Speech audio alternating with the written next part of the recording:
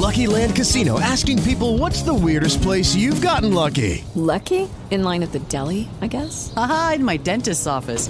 More than once, actually. Do I have to say? Yes, you do. In the car before my kids' PTA meeting. Really? Yes. Excuse me, what's the weirdest place you've gotten lucky? I never win and tell. Well, there you have it. You can get lucky anywhere, playing at LuckyLandSlots.com. Play for free right now. Are you feeling lucky? No purchase necessary. Void where prohibited by law. 18 plus. Terms and conditions apply. See website for details. Blog Talk Radio.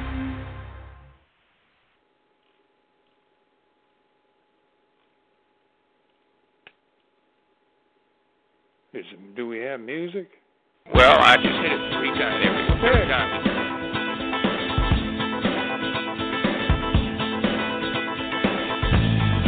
Welcome to Peach State Pandemonium, a production brought to you by the GWH Radio Network, where we take you down memory lane for a look at professional wrestling the way it used to be, with conversations from those who paved the way. And now, the GWH Radio Network presents Peach State Pandemonium.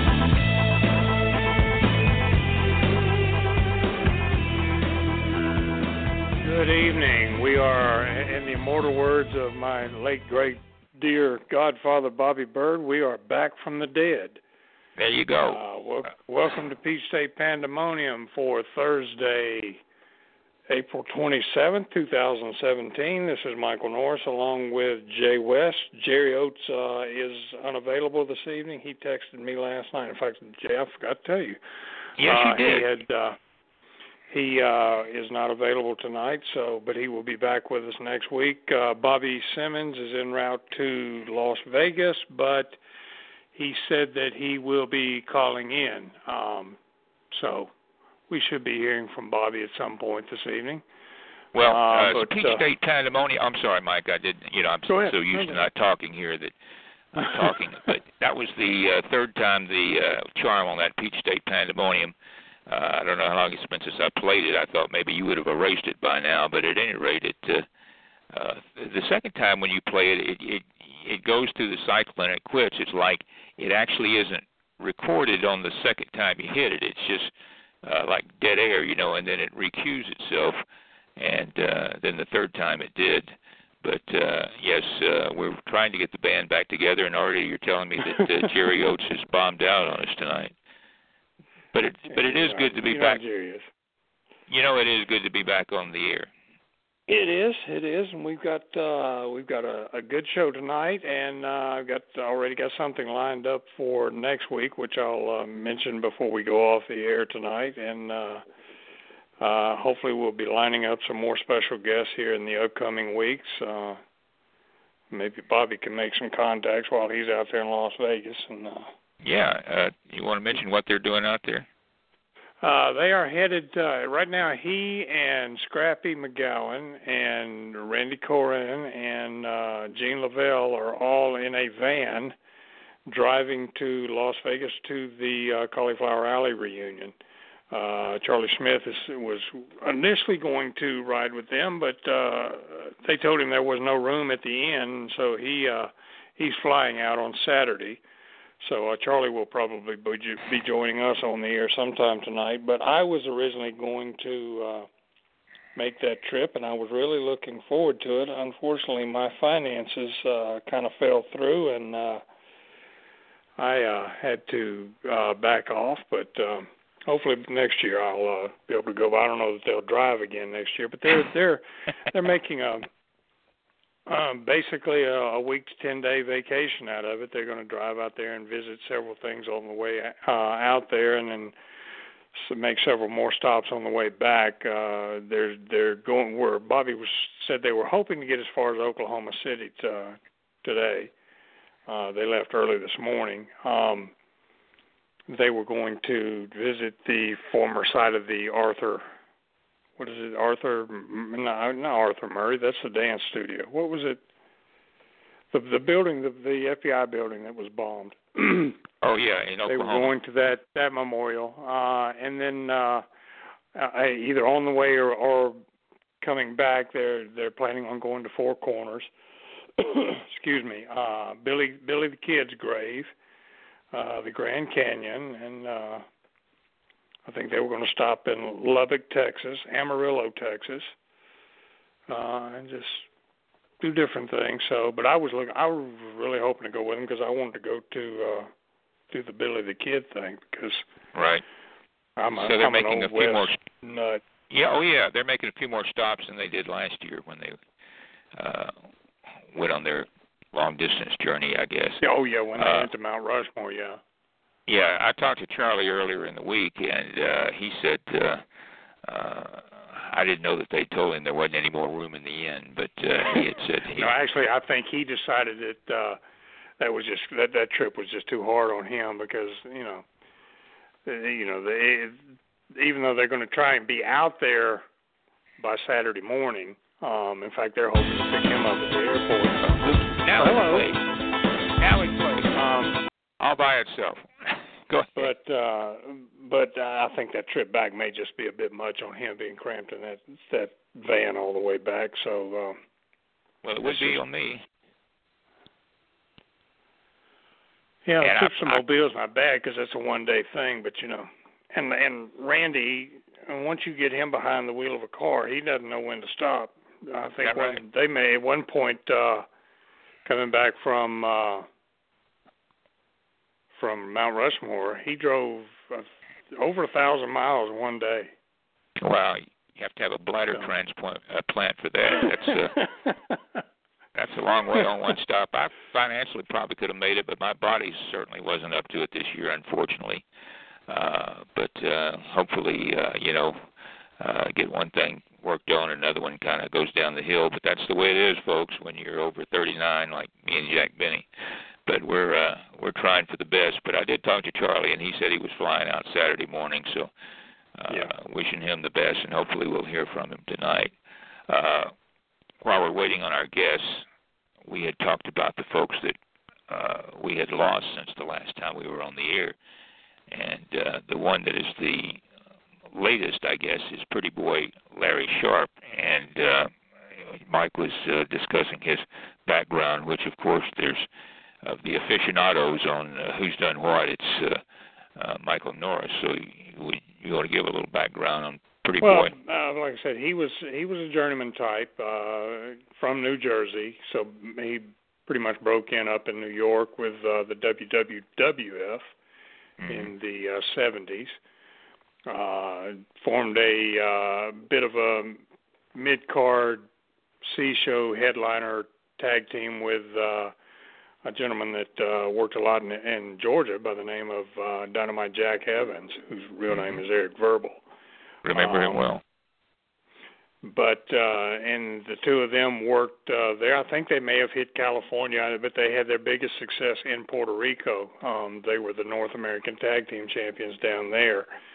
But Larry is probably best known for running a wrestling school in New Jersey called the Monster Factory, which has gotten a ton of mainstream, I think they were on Entertainment Tonight. They were in Sports Illustrated, and probably the best known student out of there was probably Bam Bam Bigelow, who, when Bam Bam started out,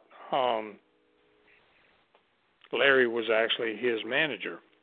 He kind of fell back into the way with back in the I don't want to say the old days, but the days of the traveling attraction types like Gorgeous George, Primo Carnera, and Haystack Calhoun. They usually had another wrestler, travel with them who was kind of, not to speak ill of the dead, but in Gorgeous George's case was kind of the person responsible for keeping him sober, but was usually his opponent for whatever town they happened to be in. Sure. Primo Carnera was the same way. He Gorgeous George had a gentleman by the name of Harold. His name escapes me now, but I can't think of his name now. Harold Canterwine was his traveling road manager / opponent.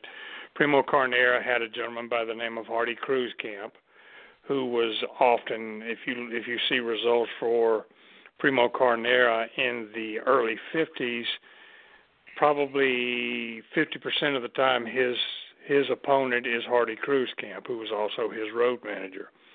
Did he use there was a gentleman by the name of Judo Jack Terry, who was a journeyman type, but was also the man who trained Haystack Calhoun, and traveled with Haystack and was usually, Haystack's opponent on a lot of cards. Right. But that's what Larry Sharp did with Bam Bam Bigelow. He kind of was his on air, his manager, until he got built up enough of a name to go on his own. Another gentleman that, if you remember the early days of Andre before he started, got so well known and was making a lot of appearances. When he would make his, one or two annual appearances in a territory, he was generally accompanied by a gentleman named Frank Valois. Oh, yes. Did the same thing. Frank was Andre's interpreter, because Andre at the time did not speak English that well. Frank was his interpreter and his road manager, and a lot of times his opponent. But that's kind of what Larry Sharp did, and I don't know if he sold the Monster Factory, because as far as I know, it's still in business. I don't know if he sold it or if I know he cut down a lot. Even prior to his death, he had cut down and was not doing the actual training anymore. He had other people that were training people. So I don't know if he just still had ownership in it or what the story was with that. But right, that's the story on him. We've also lost Cowboy Ron or Outlaw Ron Bass, gentleman I actually wrestled a time or two. Nice guy. He was Ron was deceptively strong, and Jerry Stubbs, when we get him on air with us, I'm sure he can talk about Ron, because he worked a lot with Ron in Fuller's territory, which is when I worked with him. But Ron Bass was an incredibly strong guy.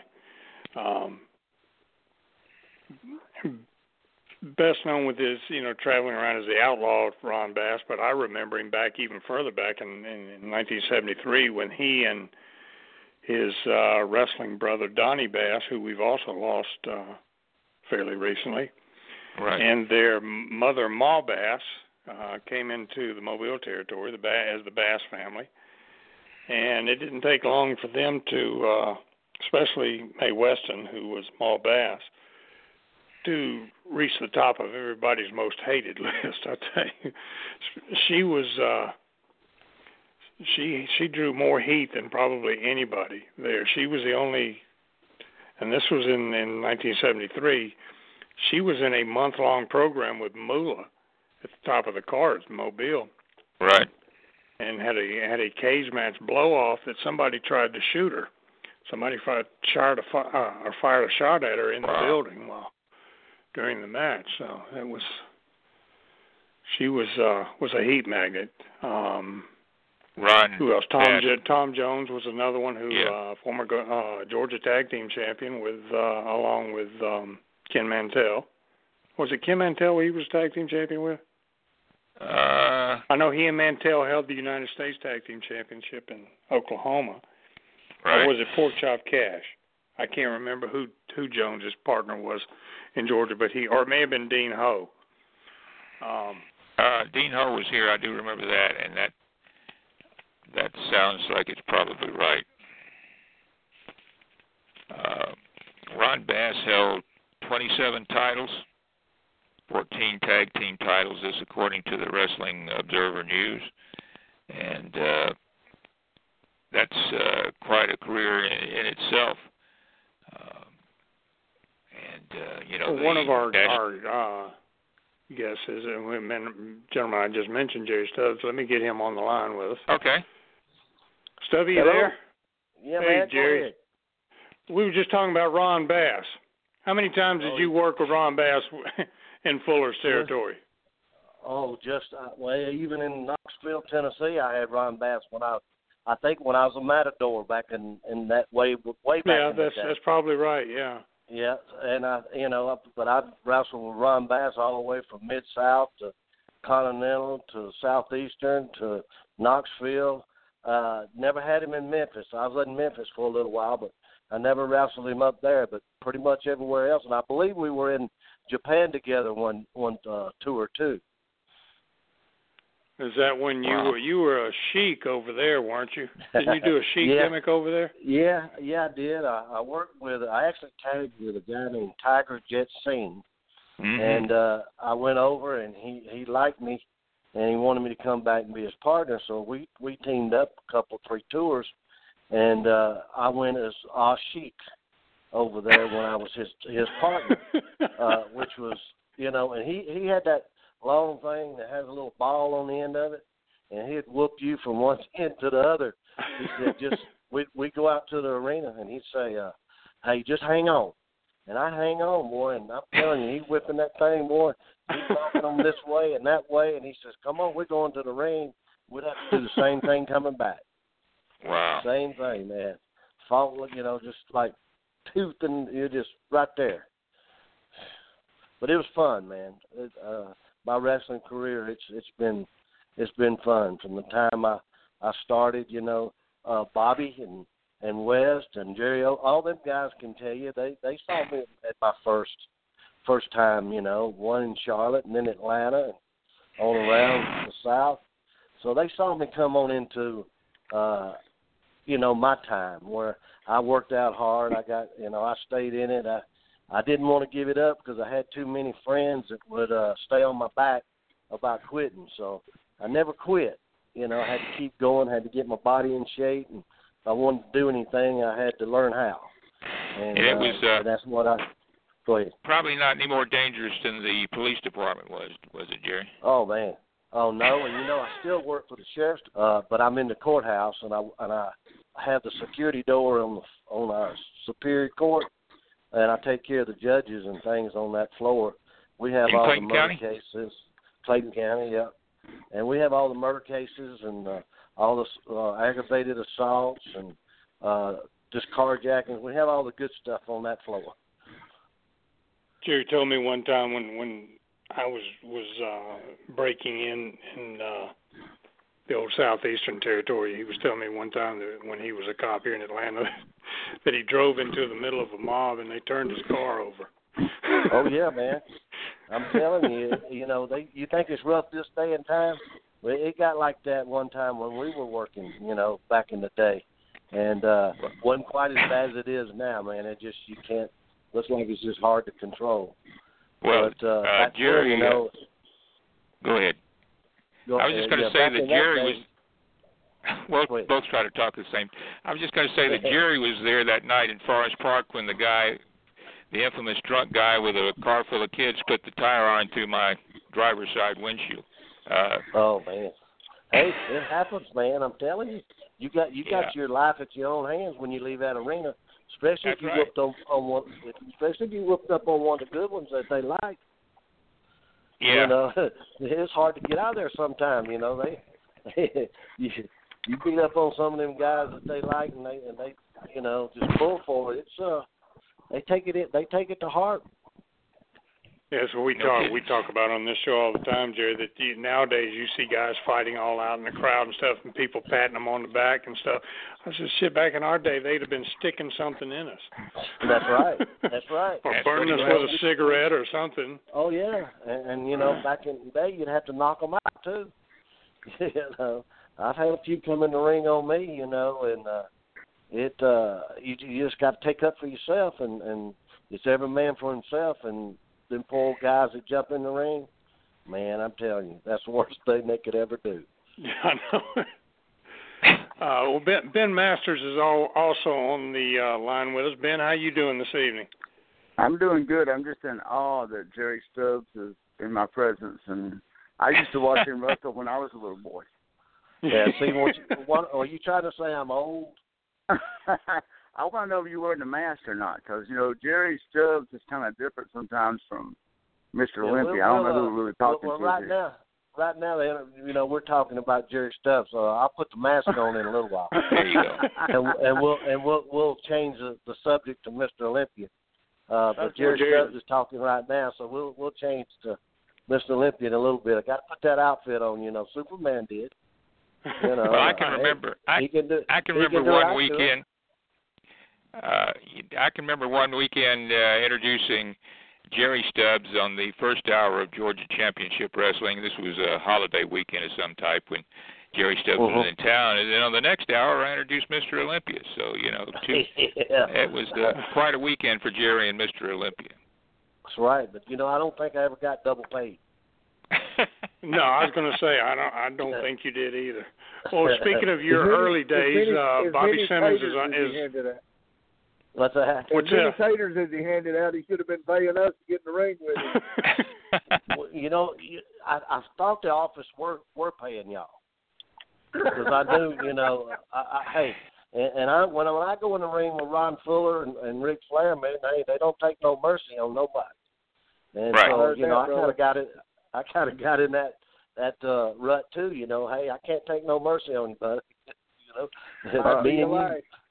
Well, Jerry, now that Bobby's on with us, he's got a couple of stories he's told on here a couple times, and you just happen to be involved in both of them. So I'm going to let him tell those and see if you remember these. I can tell you one of them, and if I lose you, I'll try to call back. We just crossed the Oklahoma state line. Oh, you did? The first time Jerry ever wrestled in his hometown. We were at Jonesboro High School, and they booked him in a match. Him and Princess Little Dove, a little midget girl, against Bill Howard and Marie Laveau. And Gene Anderson told me and Bill, said, whatever you do, keep it real serious. And these are Gene's words, not mine. They said, Jerry's going to be so nervous you won't be able to have a greased nail up his tail. They said, just go out there, y'all work, be real serious, Bill Howard's wife called us coming out of the dressing room and said, don't y'all embarrass me. I got a business here, so y'all don't do nothing stupid. We got in the ring, and the first thing Bill Howard did was choke that little midget girl. And I told him, I said, we're fired now. We might as well, So we went through the match, worked the match. Anyway, Jerry took the pinfall, got his hand raised. All his police buddies are there. All his friends are there. They're yelling, screaming. Him and the little midget girl leave the ring. Well, Bill Howard and the other midget jumped on me. Jerry's in the back wanting to make the big run-in, come back, save the referee, and Bill Howard's telling me. He said, if you motion for me, he said, I'll kick you. He said, let him just stand there. We wound up doing a little deal where I got out of it. But, yeah, that was Jerry's first match in his hometown. Him and the midget. But, hey, at the sheriff's department, I still work with one of the guys who was security there. I still work with him, He's been there 30-something years, even after he retired, man. He's an older guy, but he said, I used to security that when y'all had that match. Wow. What was the other story, Mike? The other one was with Jerry and Randy working the Japanese team, and Smitty changed the finish. I got another participant in that story sitting here driving the van right now. We were in Dawson, Georgia. They were in Dawson. I was working in the office, and Randy was up there keeping time. Him and his cousin took the ring up there, and Jerry and Randy were working with two of the Japanese guys. I don't remember which two they were, but Pada and Fuji. Okay, so Randy remembers it well. So anyway, they were going. The deal was Randy took somebody's jacket down to the dressing room, and he overheard the finish. And he knew the Japs were supposed to go over, or the Japanese. I'm sorry, I need to be politically correct. Correct. So the Randy goes back upstairs and bets his cousin $1 that the Japanese are going to beat Randy and Jerry. And the guy, his cousin's going, no, I think Randy and Jerry's too fast for him. So in the middle of the match, it got so much heat, Charlie changed the finish. And somehow or another, Jerry or Randy, I don't remember who, took a small package, got a quick pin, rolled out the ring, and kept the crowd at bay. And Randy lost $1 and learned a valuable lesson that night. He's never been on the wrestling matches. Boy, that was some of my first timers too. That was some of my first timers. Yeah, man. Hey, that was. I tell you what, that's probably the most enjoyment I ever got out of my whole life. I played professional baseball with Pittsburgh for several years, but there's nothing no more fun than being in that wrestling ring and working with the guys that I work with. Yeah, those were good days back then. Look, guys, I'm gonna jump. I'm gonna lose y'all. Seriously, we're in Oklahoma and we're heading across the state, so we will. I'll be back next week. I hope one day. I'm not sure when, but I will check in sometime next week with you guys. All right, man. Well, you guys be careful. I'll talk to you in a day or two, Bobby. All right, good deal, man. Love you guys. Bye-bye. Nice to hear you, Bobby. See you, Bobby. Bobby is in line to get an award at this year. Cauliflower Alley, yeah. He is getting the Charlie Smith Referees Award. Oh, okay. Where are they at? Where are they going to be? They're going to Las Vegas, Cauliflower Alley. This is Las Vegas. This is the Las Vegas trip. Yeah, I wanted to make that one, but I had so much. I thought I was going to be able to make that one, but I'm going to try to make that one next year. But this year I wasn't able to do it either. I told Charlie I was going to try, but I wasn't able to make it. I didn't realize you and Randy Halls went back, or Randy Rose. He said Randy Halls is dead, and he's dead and buried. He's Randy Rose. I didn't realize you guys went back that far. You guys were in Oklahoma together, in Georgia together. I tell you, well, see, me and Randy went to the same high school. Right. We went to the same high school and graduated at the same time, and we knew each other then. And when he started and I started, it was like about the same time, and we helped each other, and we beat each other to death when we had to work against each other. We didn't pull no punches. He said, brother, it's gonna be real tonight. So, and it was, brother. It was real. It was real.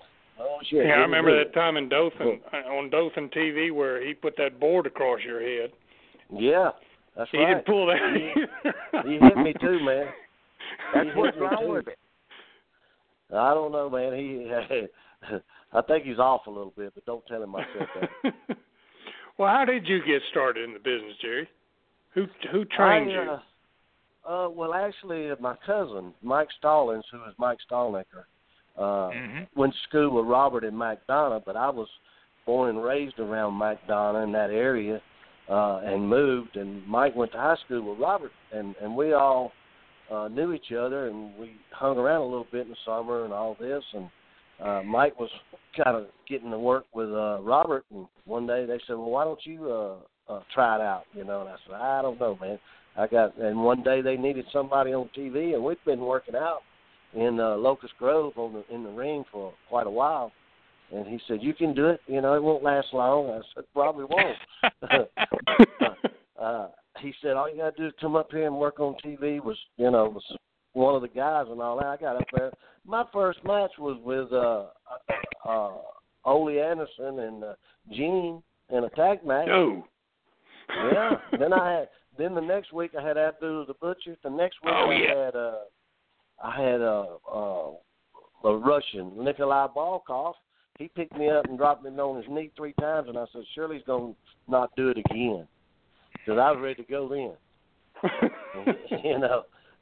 But I had all the good ones. I had Harley Race on there one time on TV.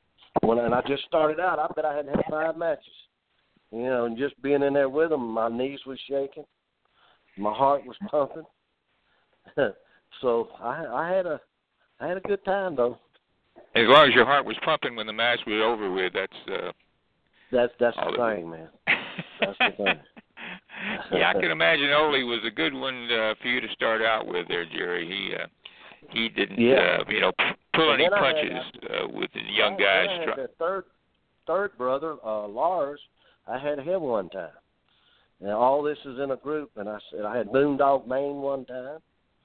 I had, let's see who else. I was trying to think of the ones that I really started off with, King Kong Bundy, I think I had once on D.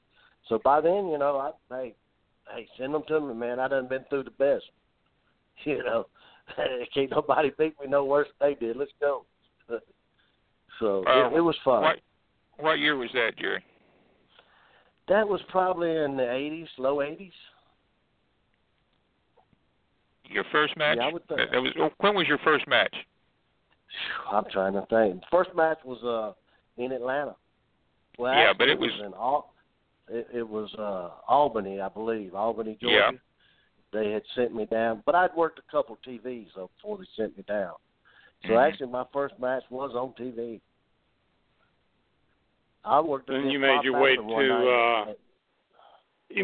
to Watts in the late '70s. That's probably where you got your first. Right. Well, it first was big late '70s, push. first '80s. Yeah. Right around so '79. You were the Louisiana heavyweight champion there. Right, and the Mississippi champion. Yeah, that's right. And then we were Louisiana tag team champions. We were Louisiana tag team champions. We were. I had the North American championship for a while. I've had a pretty good run with those titles, and in the Southeast, in Continental, I had every one they had, starting with the junior championship. So I worked my way right on up. No, Mike Jackson didn't have it, and he didn't beat me either. So, but I tell you what, there ain't nobody that works much harder than he does. Right. Yeah, Dennis Dale just texted me that Jerry Stubbs is definitely old. Is over? Does he mean he's through, or is he finished? No, old, O-L-D. Old, yeah. Hey, talk about old. Now he's got room to talk. Now, last time I seen him, he was overweight too. Now, and this time when I go down there, I'm gonna be a little overweight. So maybe we can have a contest, see who's the biggest. When you're working down there at the courthouse, Jerry, how often does somebody come in there that recognizes you? Let's see. I had Abdullah come in there with. Let's see, who was it? He came in there with somebody one day, and came back there to see me. So, and as far as people, a lot of them I worked with, when I was younger. I worked with them when I went back. So a lot of people over at the courthouse, they know me. So, and then when I tell you I have to work in the courtroom and have to handle the jurors, I hadn't had one yet, and I've been doing that past 3 years, that always somebody in there recognizes me and wants to know what I'm doing, Mm-hmm. And so it's pretty much, it's fun. It's not stressful. I stay back there. I only work 2 weeks out of the month. And that's every other week. And I go in at 5 and I get off at 12. So I like that part of it. So I got all day to do what I want to do, What but I don't know how much long. Go ahead. Go ahead. What's Mike Stallings up to? Mike's been having a little heart trouble, and he's had several stents put in, and he's gotten a little weight on him now. He's a pretty big guy. He probably weighs about 275, 280. Wow. Excuse me. I remember when he was about 220. He fishes a lot. He's a professional fisher. Yeah, Is he? He fishes. Yep. He's pretty good at it too. Talking about his real name, when I was ring announcing one night down in Griffin when they were still at the old Sports Palace, and so at any rate I didn't know Mike, and his name was on the card as Stallnecker, and so when I went to introduce him, I introduced him as Mike Stallnecker, and he gave me a dirty look. But at any rate, it didn't take me long to find out that, guys, if they've got a ring name, they want you to use it. But I wasn't ribbing him or anything. It was just that I didn't know him, and that was the way his name was actually listed on the card. Yeah. He actually, went in it before I did. But we all kind of hung around together. We all played ball. We're all good basketball players, too, in high school, and my high school played their high school. We played against Robert then, and just known each other. I grew up around his area in McDonough and Locust Grove and on the farm, and we all just played in sports against each other and all that. So we kind of got in, and I got lucky and I stayed in it and just see how far I could go, and I'm still going places. There you go. And every other week, Jerry'd be telling me, I got me a job lined up at Delta. I'm going to quit this and go back and work at Delta. Right. I'm going to Delta so I can fly free and all that. Woo, man. But it was hard going. You know, the traveling and the long trips, some of the long trips in some of the territories would get you. And you'd stay tired most of the time, but you need to work out, have to keep your body in shape. You wanted to look good. You didn't want to look like some string bean going in there that shouldn't have been there to start with. You wanted to look the part and hope that you could work like the part, you know, and do what you need to do to make a living out of it, you know. And I've had some knockdown dragouts, you know. Of course, that's part of it, and it gets a little rough outside that ring and going through them fans, and cheers start coming here, there, and everywhere, and moving on, and you never know what to expect. You got to have eyes in the back of your head, especially when you go outside. You've already, like I said, hurt somebody that they really like, or you beat somebody they really like. You cheated, you won. They hate that. They just hate it. But that's part of it. You got to hate somebody. You got to like somebody. So holler for who you want to. If you like the good guy, holler for him. If the bad guy, holler for him. You know. But me, I had people. You know, Jerry Stubbs. They didn't know what Jerry Stubbs was going to do. He might be good one night and bad the next. Yeah. And I kept him. That's just the way I was. It wasn't that. Hey, I'm gonna go out there and be good tonight. I'm gonna go out there and be bad tonight. I'm gonna go out there and be me.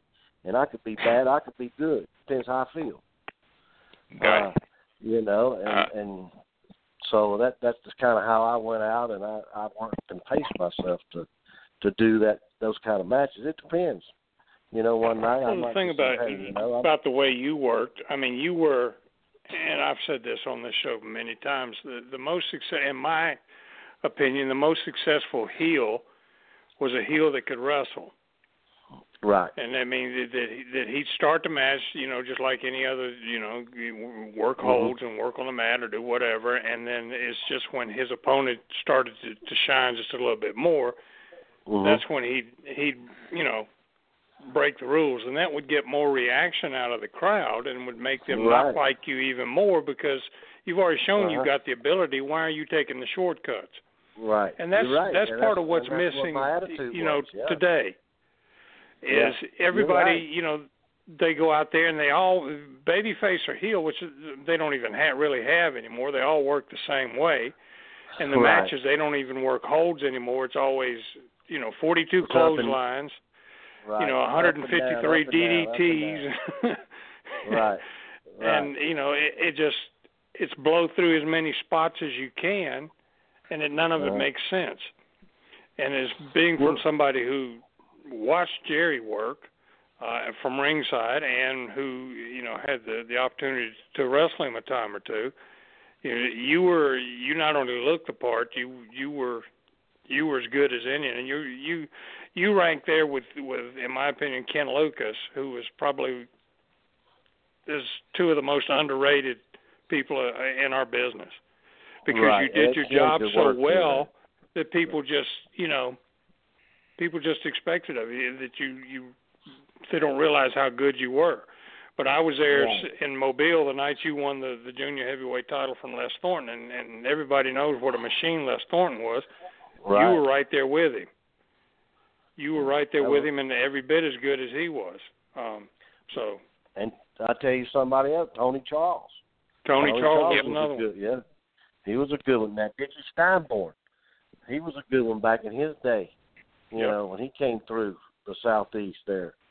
Let's see who else I was trying to think of.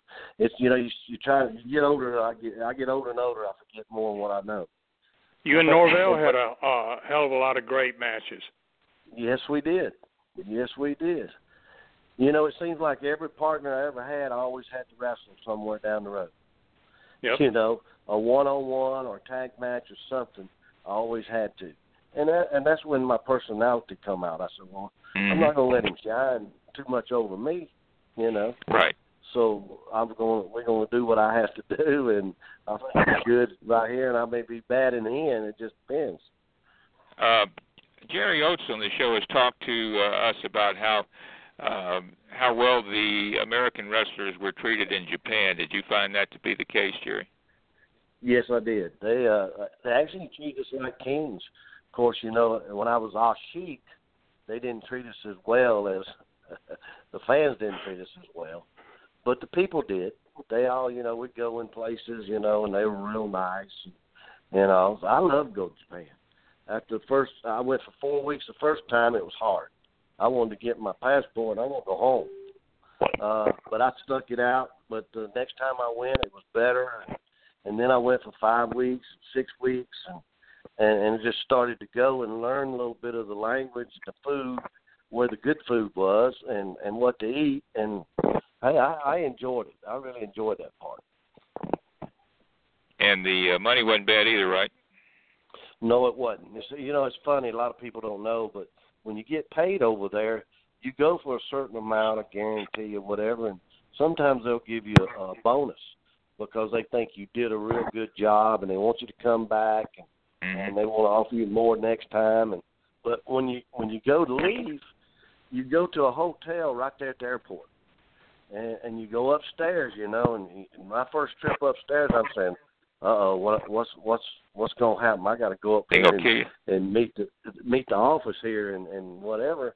And you go in and they say, okay, your guarantee was so and so and so and so, and they start paying you a brand new $100 bills. Wow. And your eyes get bigger and bigger and bigger, and you know you got to bring that money back and claim it, right? So people will put money in their shoes and their boots and their and their trunks and everything else just to go through customs. But I looked at all those $100 bills, you know, the stack of $100 bills I had to bring home, but that's the good part. Who'd you go over there for? Which promotion? Okay. Bob. Yeah. Yeah, that's who Jerry Oates always went for, and he loved it. I mean, I don't know how many trips he's made, and I apologize that Jerry's not on with us tonight. He's got a job kind of like yours. He works for the Sheriff's Department in Savannah, or actually Tybee Island. He's got one of those tough jobs too. He rides up and down the beach all day in a golf cart. I might have to. What is it about former wrestlers named Jerry that get these cushy, government jobs? Yeah. Hey, I may have to call him because maybe he can do something for me. I've been wanting to move out there on the beach in that area anyway. You know, well, I'm going to Myrtle Beach next Saturday. This Saturday week. I have lots of these guys up here at the Sheriff's Department. They go every year, so I went and I play. Believe it or not, I'm going to play golf. Wow. You know, I never played golf until I was 65, and I'm 66. Right? Turning this year, I'll be 66. But I've never played golf. You know, I've hit a few golf balls when I was in college because we'd go on the range and just hit some. You know, and I could hit some, but I couldn't tell you which way they was going.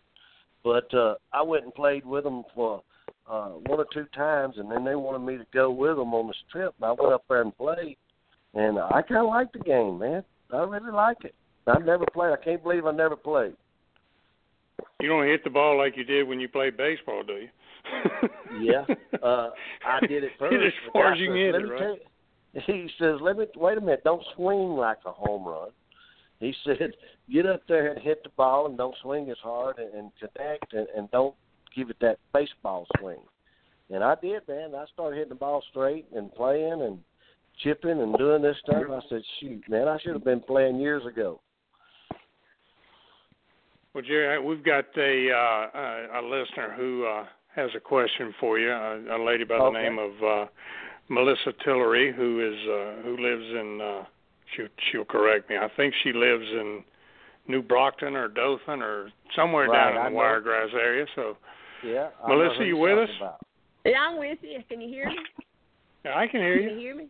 Okay. I'm from Troy. I live in Troy. Troy, that's what it was. I knew it was down that way somewhere. But we won't hold that against you. I appreciate that. We won't hold that against you. But before I ask my question, I just want to tell Jerry that we really appreciate you interacting with our old school wrestling fans on Ted Gilmer's Facebook wrestling page, on Glory Days of Wrestling, Memories, Memorabilia, and more. I really appreciate you interacting from time to time when you get a chance. So my question is, I know you're coming down to Dothan in May, and Arn Anderson's going to be there. And my question is, will this be the first time you have talked with Arn since Arn has been in the Dothan, since the last time Arn was in Dothan? Actually, I talked to him maybe twice in between, and it was just in passing and something. It was not a real conversation or anything. It was just kind of in passing, and he was busy, and I was going somewhere else. But yeah, no real good conversation because there was a little bad blood there. I didn't know that. Yeah. Yes, for some reason the word pea head comes to mind, and I don't know why that comes. Yeah. He nicknamed me that, and then I think one time at my swimming pool I burnt one of these little dolls and it had like a pig face, and I started calling him Pig Face. So it got to be a little hollering match there, between each other, cuss match you might say, but that's just the way it was back then. We did that, and coming in Dothan, you mentioned Dothan.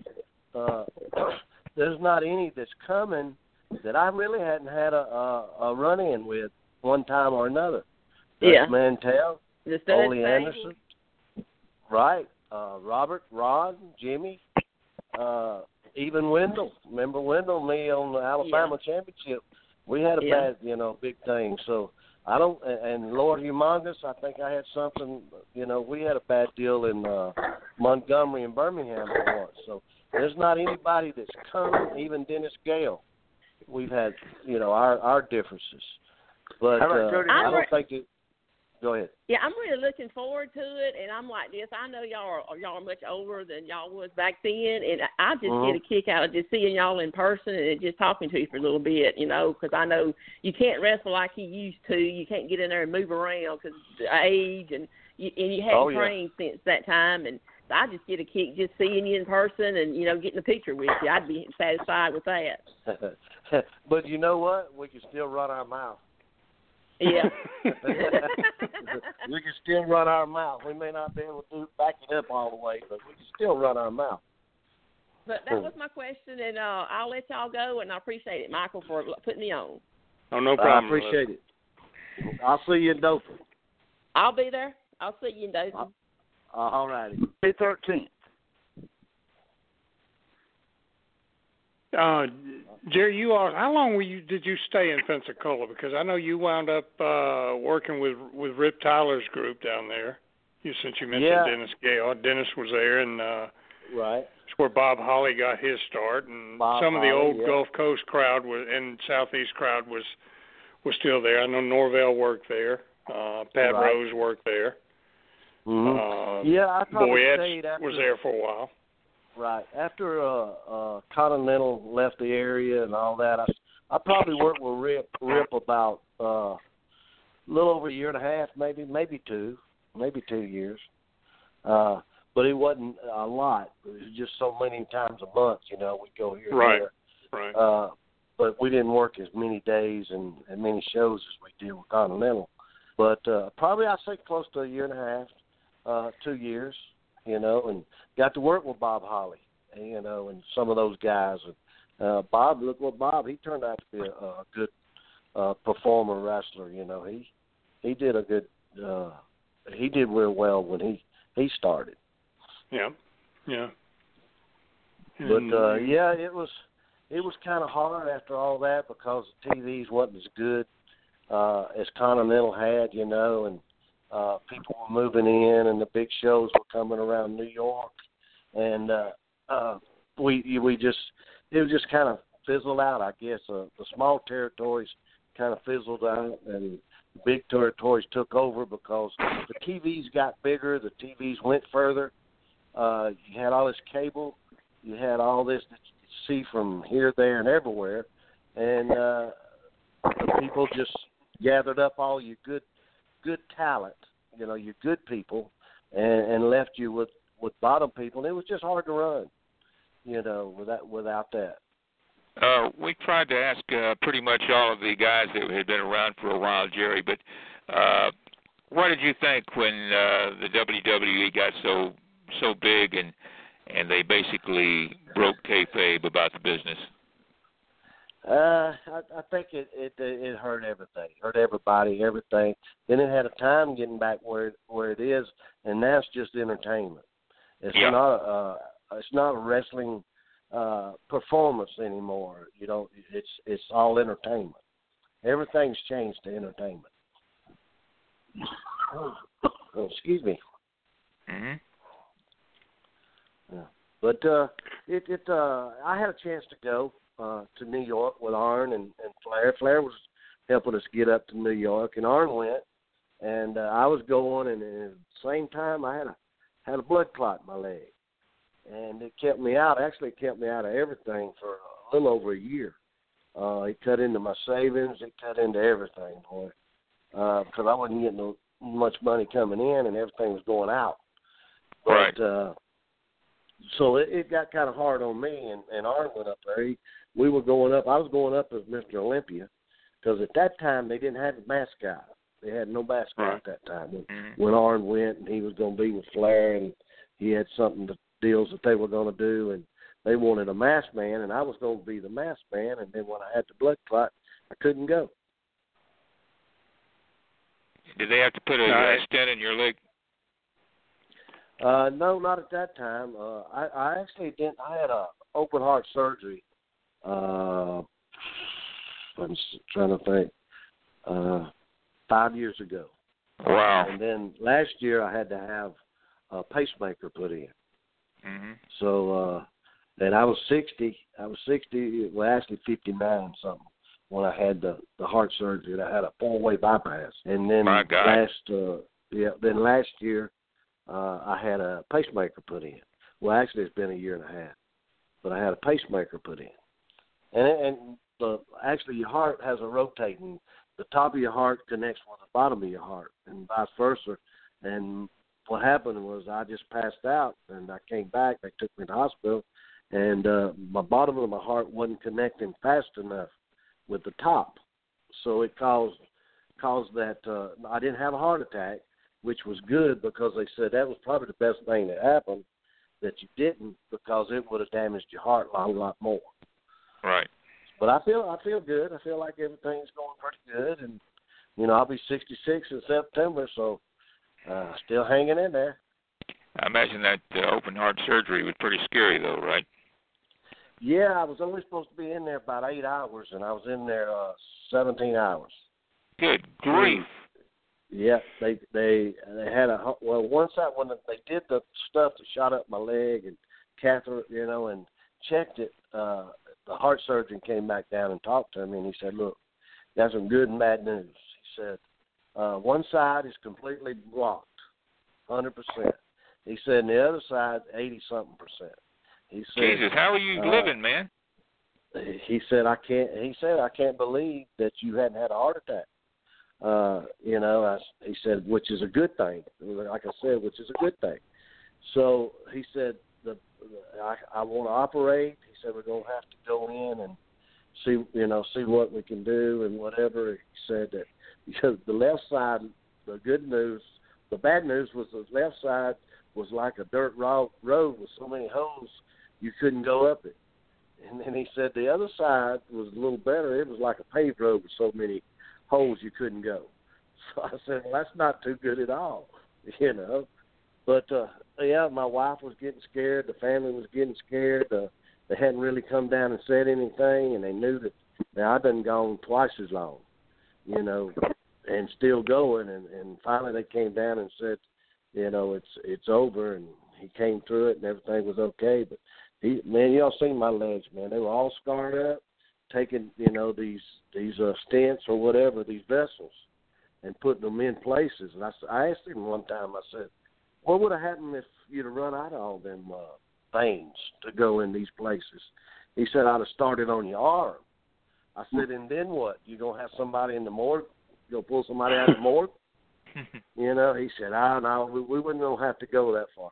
And this guy that operated on me, this surgeon from my doctor and then the surgeon, I guarantee he didn't look a day over 25. Wow, that was, you know. But he was in his 40s. He's just a young foreigner doctor, and that's this. He does heart surgeries. And he told me, he said, you don't have to come back to me no more after I had the x-ray. He said, you look good. He said, you go to your doctor. He needs to send you to me, he'll send you to me. He looked at me and he said, I do a good job. So I said, I sure am glad you do a good job. I don't want to come back. You didn't show him any of your pictures in the Sheik outfit, did you? No, not the Sheik. Sure didn't. But, yeah, all my doctors know who I am because I guess I complain so much. They said, you know, I told them, I said, they all know I used to wrestle. I used to be bad.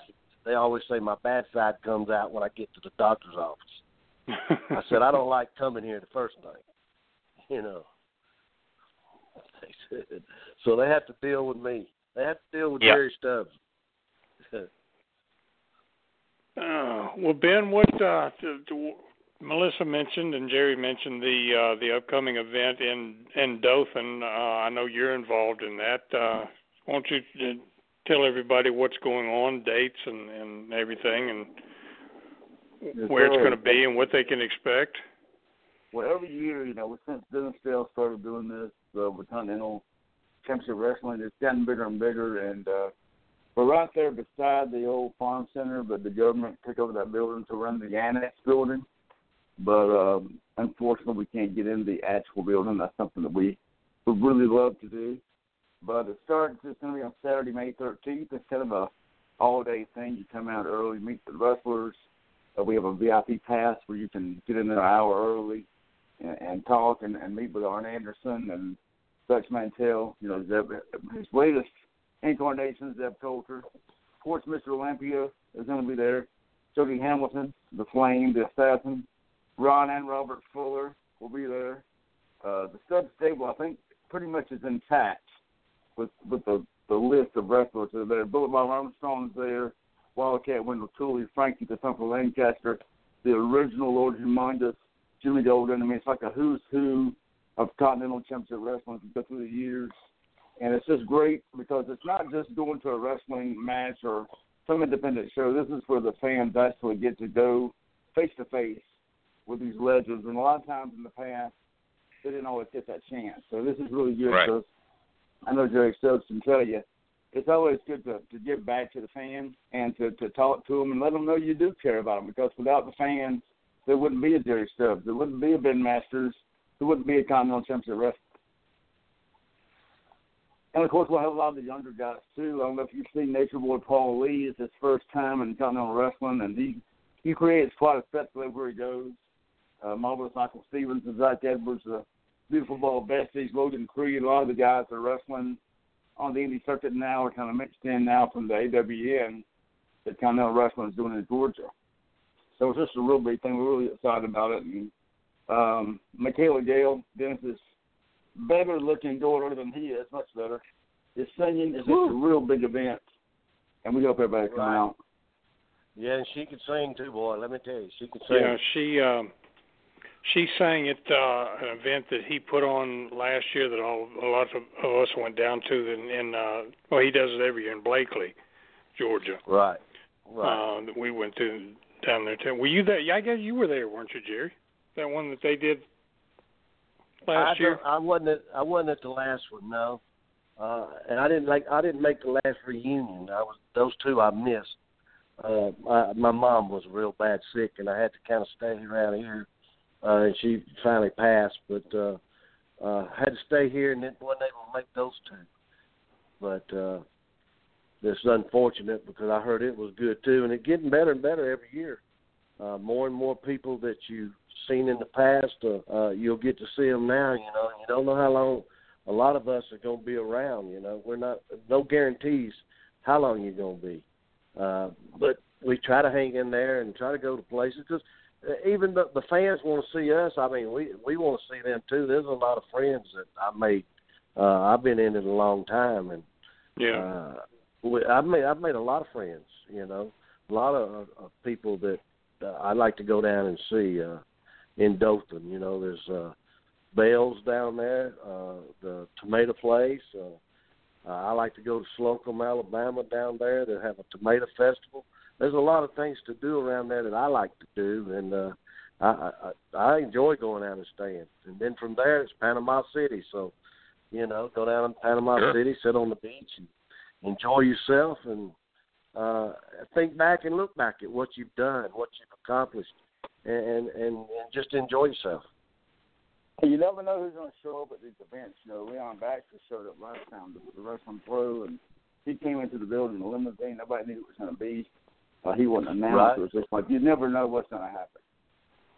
You have a lot of people going through Dothan, like from Atlanta, from Tennessee, going to Panama City, going to Florida, and they see that little sign we have out front, who's going to be wrestling here. A lot of them stop and hang around and come in and see us because they know us from Atlanta, from Tennessee to Panama City to all the way over past Mobile and up toward past Birmingham. That's a pretty big square. We talked about how much the business has changed, and it's really changed completely from what we're talking about. But this is an opportunity for those of us who remember the business the way it was supposed to be, to go back in time. And it's so much appreciation to go to one of these events and to mingle and see these people that we used to have such an interest in, and they're still here. You can actually get the chance to take pictures with them and get the autographs and talk to them about these memories. There's so many memories. And the fans, anything they bring up, Jerry Stubbs is going to remember most of it, because it's just a big part of all of our lives. Is Charlie Pack going to be there at all, do you know? I believe he is. I'm pretty sure he's going to be there. I heard that him and Ron Fuller have been fishing all week, and they didn't invite me. That's another pet peeve. I like to fish. And they didn't invite me, so they're on that bad list of mine. You call Pat Rose. Pat's like your cousin. He's a professional fisherman now. Right. Now he's invited me up there, but I just haven't had a chance to go. But now when they, I could have come down early in Dothan and went fishing, but nobody invited me, so that kind of ticked me off. That kind of ticks me off a little bit, Well, you're only a branch welch. You're not a full-fledged welch. I feel like I am because I've been with them. I know it. Just as long as you've known them all. Right. I feel like part of the family. Good old days. Those were good old days. Still good old days. Yeah, I remember. Meet them again. And there's so many. There were so many. The southeastern area, and this was before Continental, in the southeastern days. Ron always kept a small crew, 8 to 12 guys. But what a crew they were, though. I mean, I remember, Jerry, how many matches you had with Brad Armstrong when he was first breaking in. Everything that Brad became, and I'm not saying this because you're a guest on here, but, I know he had training from being in the family and everything, but still everything that he became, at least I'd say 50 to 75% of that credit ought to go to you. Because how many times you worked with him. Yeah, we had some good ones. I got some of them on tape, and he could work. He was, and his brother Scott. Now I worked with Scott a lot of times, and enjoyed it. Had some good matches with him, some hard fought matches. And those matches, people go out there and say what they want to, but don't believe them because they were. It was hard fought matches, and we went hard on each other, skin to skin, popping each other, slamming each other. We didn't hold much, and it's just I just enjoyed it. It was like good hard contact. Mhm. So, but that area down there, because the trips were fairly short. I mean, the longest trip was Birmingham. Right. And the trips were short, and you could be home every night on the beach just about every day until you left to go to the town.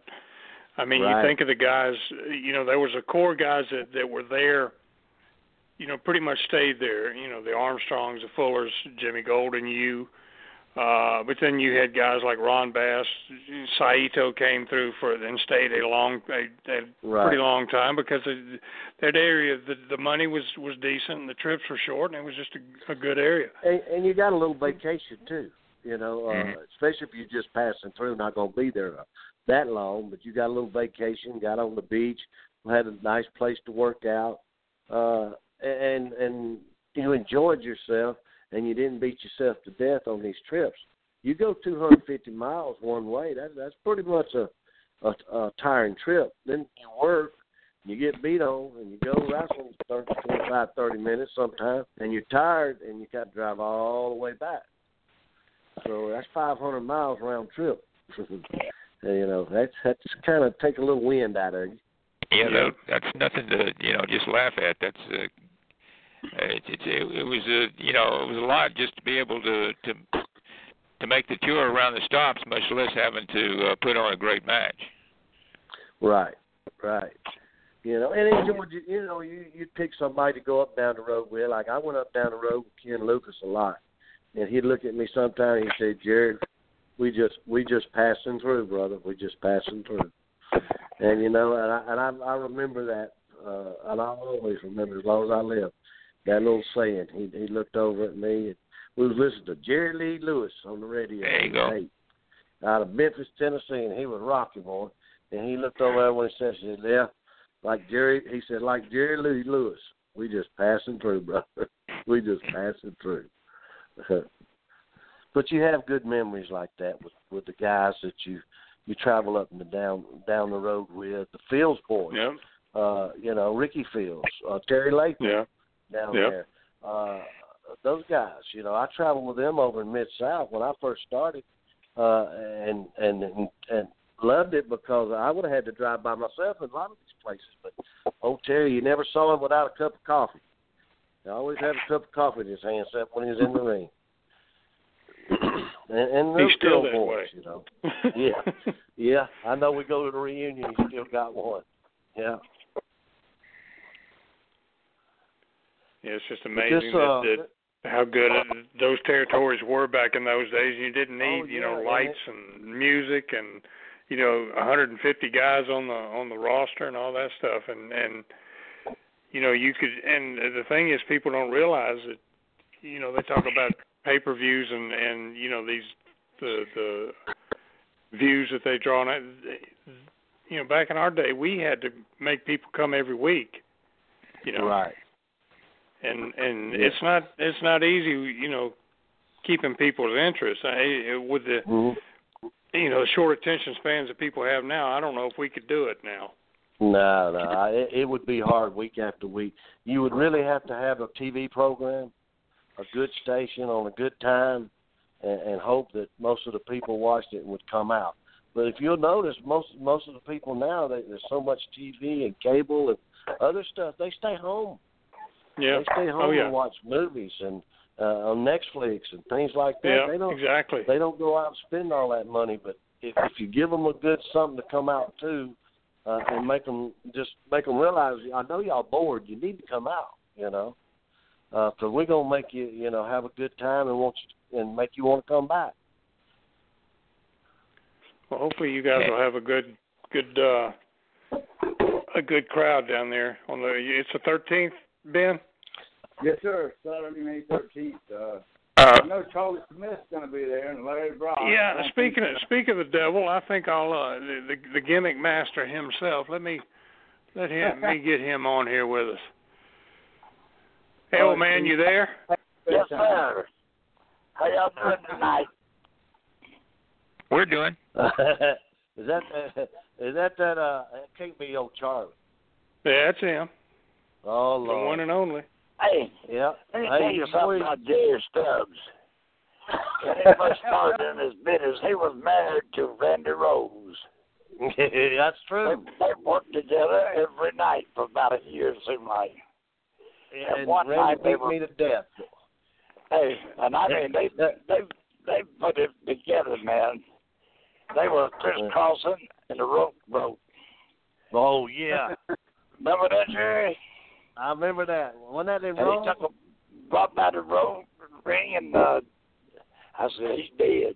Jerry said, go look. I said, no, you go look. I said, no. That didn't happen once, it happened twice. With me and Jerry and Randy. Right, Jerry. Those are good old days, Charlie. Good old days. Yes, sir. Are you in the van with them all too? Beg pardon? Are you in the van? Or you flying? No, I'm flying to Vegas Saturday. Yeah. I'm flying in Saturday. Okay. Yeah, I wish I could have made that this year. I had really planned on it, but couldn't get there. Well, see, Bobby's getting inducted this year. You ought to have been at that, you know it? Who is? Bobby Simmons. Oh, Bobby, yeah. I heard him talking about it earlier. That's good, man. That's good. He should have been, man. I remember him and Ron West. Shoot. If it wasn't for them, I wouldn't have never knew what I was doing because they used to have to remind me what to do. Ronnie West was a hell of a referee, too, let me tell you that. Yeah. Ronnie West was a hell of a man. Yeah, he did a lot more besides referee, too, you know. Ron didn't get a lot of credit. He didn't get a lot of credit for all the stuff he did in the business. No, he didn't. He worked hard, you know, and his sons worked hard, too.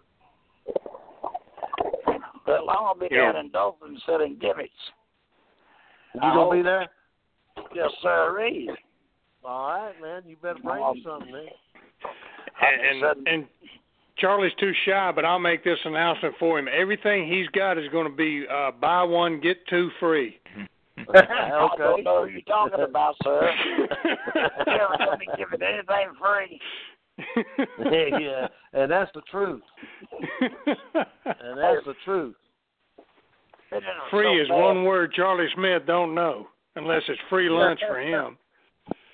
And me and Bobby, we debated all year long about going up on T-shirts in Las Vegas. We're going up $5 this year. They're going to be $25 a piece. Okay, you what do they have on it? Oh, Cauliflower Attic Club, 52nd anniversary. I'll promise to pay you $25 if you'll bring me one. No, what size? 2X. 2X. Yeah. All right. You bring me one. I'll give it to you when you get there. All right. Yeah, because I want one. Yeah. I saw about 5 or 6 before I left Mobile this year. Yeah. Bobby got. Yeah. I didn't know you had them already. I'd have bought me one down there. Yeah, we had them, and they make them right around the corner from where I lived. Every year. Yeah. This be 11th year with the Cauliflower Attic Club that I make. So I've had the T-shirts down there in Las Vegas. Right. So, but Jerry and Randy, they really they worked their butts off, gentlemen. Let me tell you. They put us out there in the first match, and shoot, man, we knocked the house down with them. Y'all killed each other, you know. That's it, man. Look at that. We did, man. We beat each other to death. I know it. We did. I got out of the way, you know it. Yeah. These boys tried to kill each other. These two boys. They didn't think it would work. Hey, the two boys from Forest Park, one wasn't going to get over on the other. Yes, sir. But they both worked hard, I'll tell you that, sir. Yeah. You know, I think I worked hard. I made myself work hard in every match, I believe. I can't remember a match that I just went out and laid down and didn't want to do nothing or whatever. I can't remember one because I went out there. I wanted to go, you know, whatever how long match was. I wanted to do my part and You know, excite those people or tick them off one. And I could tick them off now. I was good at that.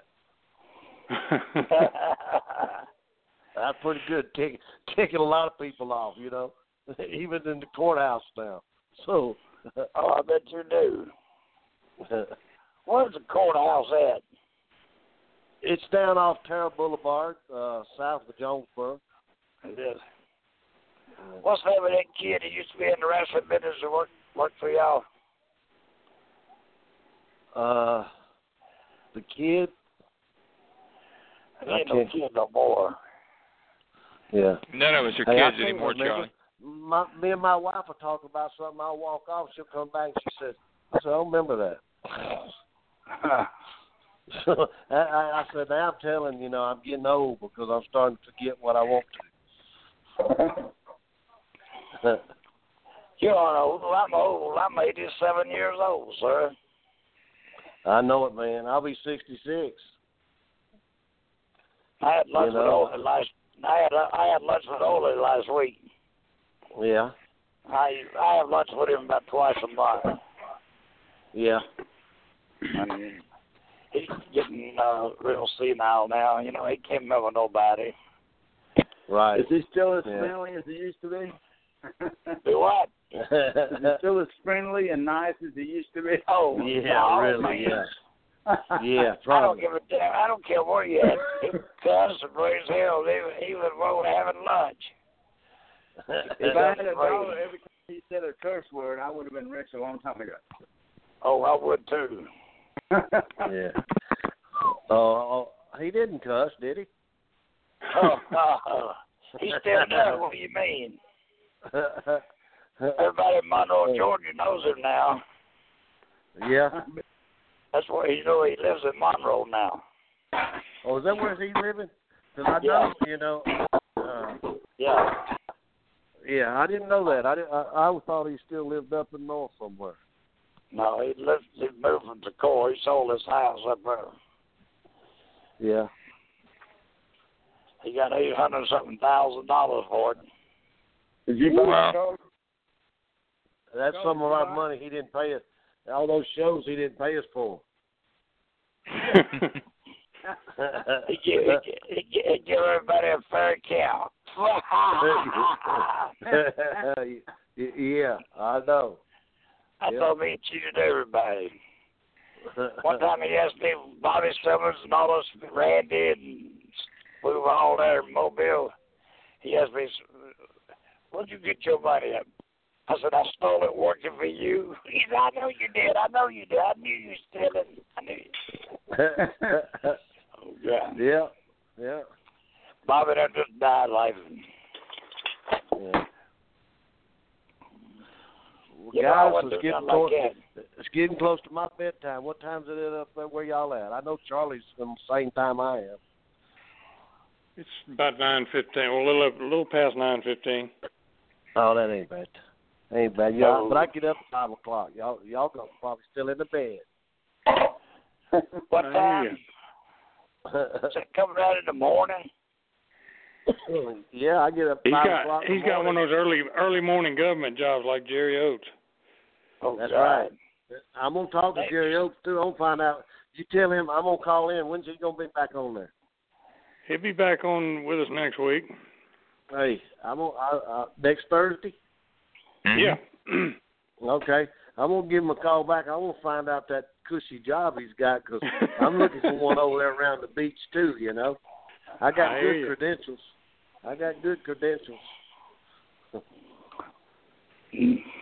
Well, call in. You're welcome to call in any time. We'll put you on the air.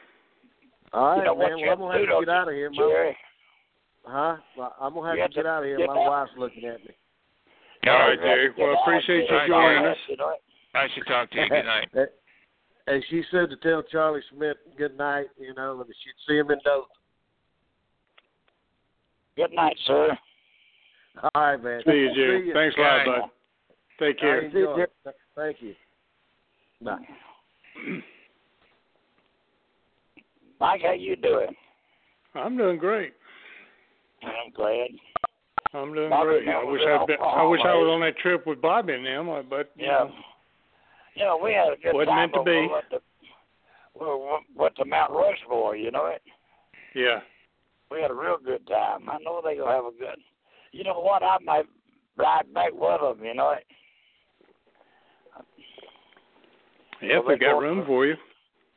Well, they got an extra seat back there. You ride that long in the car? Huh?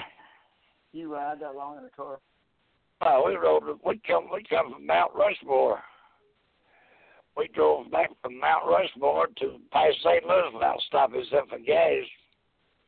Wow. Yeah, 'cause once you put Randy Coran behind the wheel of a car, he don't stop. He don't. He sure don't. He got behind that wheel at 8 o'clock this morning, and they were about me a while ago in Oklahoma, wasn't he? Yep. He's still driving. I think they're going to drive to Oklahoma City to spend the night. Yeah, that's what Bobby said. That was where they were planning on getting that far, and then getting a little closer to Vegas tomorrow, and then going on into Vegas on Saturday. Somewhere in Arizona. Yeah. And Saturday morning, Bobby told me to call him when I got in Las Vegas, and they'd come pick me up. Because they'd be coming in about the same time, too.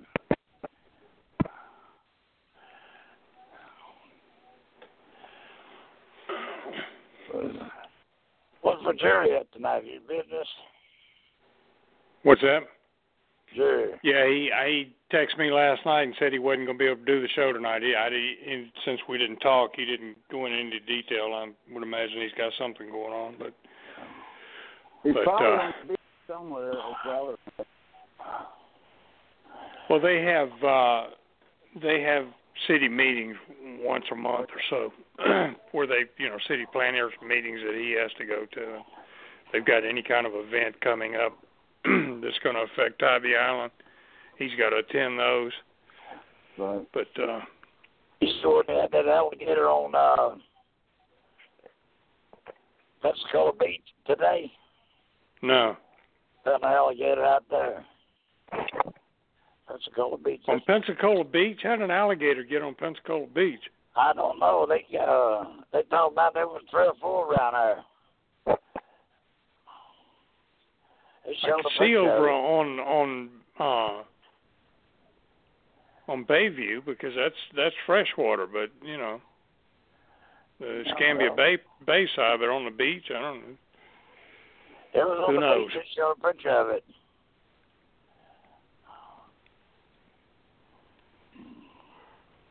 I believe Dennis Gale is trying to call in. He's sitting here. He's fuming about Jerry Stubbs. Don't know what's going on. Well, the last 4 digits of his phone number? Or the area code? Let me look real quick.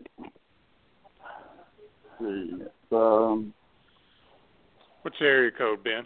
The area code is 229. Is what? 229? 229. Yeah. Dennis Gale, you with us? Yeah, Mike. How you doing, man? I'm doing great, man. Doing great. I guess Stubbs heard you were on the line. He jumped off real quick. You got him running scared. Well, every morning he gets up and looks in the mirror. He runs faster because he's scared every morning when he gets up and looks at himself. There's a reason he wore that mask. I mean, if he don't want to tell you the truth, that's fine. But most. Well, I know that you. I've for years I've taken credit for it because the couple times I wrestled him, I couldn't wait to get him in a headlock and mess his hair up, and then let him go, and he looked like Bozo the Clown. I tell you though, you've got to admit this. Maureen's a lot tougher than Jerry. A lot tougher. You look what she's had to look at every day of her life, and she's tougher than Jerry. And it ain't fair for a woman to be that nice, be married to something that ugly. And Jerry don't need to tell my wife that either. If she ever if she ever finds out she made a mistake, I'm in trouble. Is it true Maureen came up with the Mr. Olympia gimmick so that she wouldn't have to look at it? Probably. I mean, but even you can only hide so much ugliness. It has to come out sooner or later. I mean, and you know what? Y'all sitting there talking about Charlie Smith. Is Charlie still on the line? Yes. He's here. He's there. Charlie, you ought not to lie about not giving anything free of charge away. You gave me 2 pictures because you knew they were stuck together last year in Blakely, and I still ain't got them separated. And what I don't understand, why did it have to be you and Scrappy? If you don't mind, I'm going to enlarge them and put them in a cornfield. Keep the colors away. As Bobby Simmons said, not only will they not steal this year's crop, they'll bring back what they stole last year. It was amazing how Bobby Simmons got off the phone too. I mean, I like Bobby, but Bobby, let me tell you. But Bobby, I like Bobby, but Bobby don't like me. I mean, so Bobby got retired from working with the young man there. Bobby Simmons retired. Charlie, I'm going to be truthful with you. I think Bobby just made that up because I can't remember it, and I wouldn't have done nobody that way. Hey, I was sore myself. You told me right there on top of Bobby. Well, y'all got Masters. Y'all got six and say y'all got Ben Masters to thank for that, but I guess I was in AutoZone or something because I sure don't remember it. I remember. Yes, sir. I remember part of it, but I don't remember all of it, so you can't blame me for it. Them 2 boxes didn't feel good either.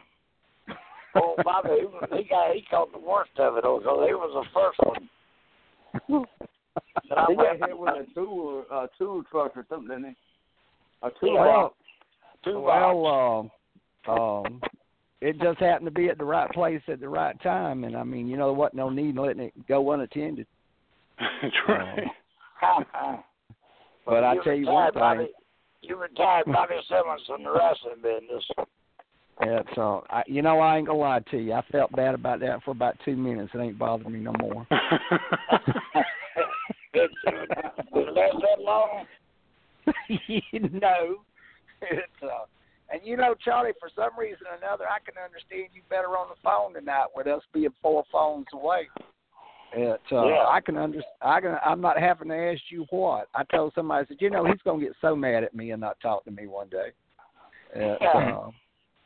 No, Charlie, I'm looking forward to seeing you and Ben. Mike, I wish you could be in Dothan too. Yeah, I kind of hoped it, but my daughter is graduating on the 11th with her master's degree from Georgia State, and her future mother-in-law is giving a graduation party that same night, and naturally I've got to be there for that. But I had thought about coming down. Told me he want to ride with me down there.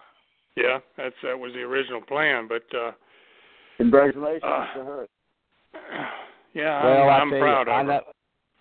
I know you are, and I don't blame you because when Don Fargo got inducted into the Professional Wrestlers Hall of Fame, I was going with him, and I done sat there and got a ticket and everything, and then all of a sudden my wife comes up and she says, I got some news for you. I'm like, what? She says, Michaela graduates from high school that night. I'm like, uh-oh. So I had to call. I had to call Crash and say, Crash, if you don't mind, you're gonna have to go with Fargo. I can't go, but I sure would have liked to win. I'd sure like to seen him on an airplane. Well, I've been on an airplane with him, sir. Bill Bowman, wife, and Mike and Don. Yeah, he's entertaining. That ain't what's wrong with both of y'all, was it? Oh, it was me and my wife and my daughter, Bill Bowman and Ann and Don Fargo. Oh, my gosh. They had 6 girls on that airplane. They were going to have a bachelorette party in Las Vegas. And they found out that he was a wrestler, and they was giving pictures away for beer. They were buying him beer, and he was giving autographed pictures. Bill Baldwin said, I'm a wrestler too. Hey, Charlie, that second time in Blakely that we ran up there, I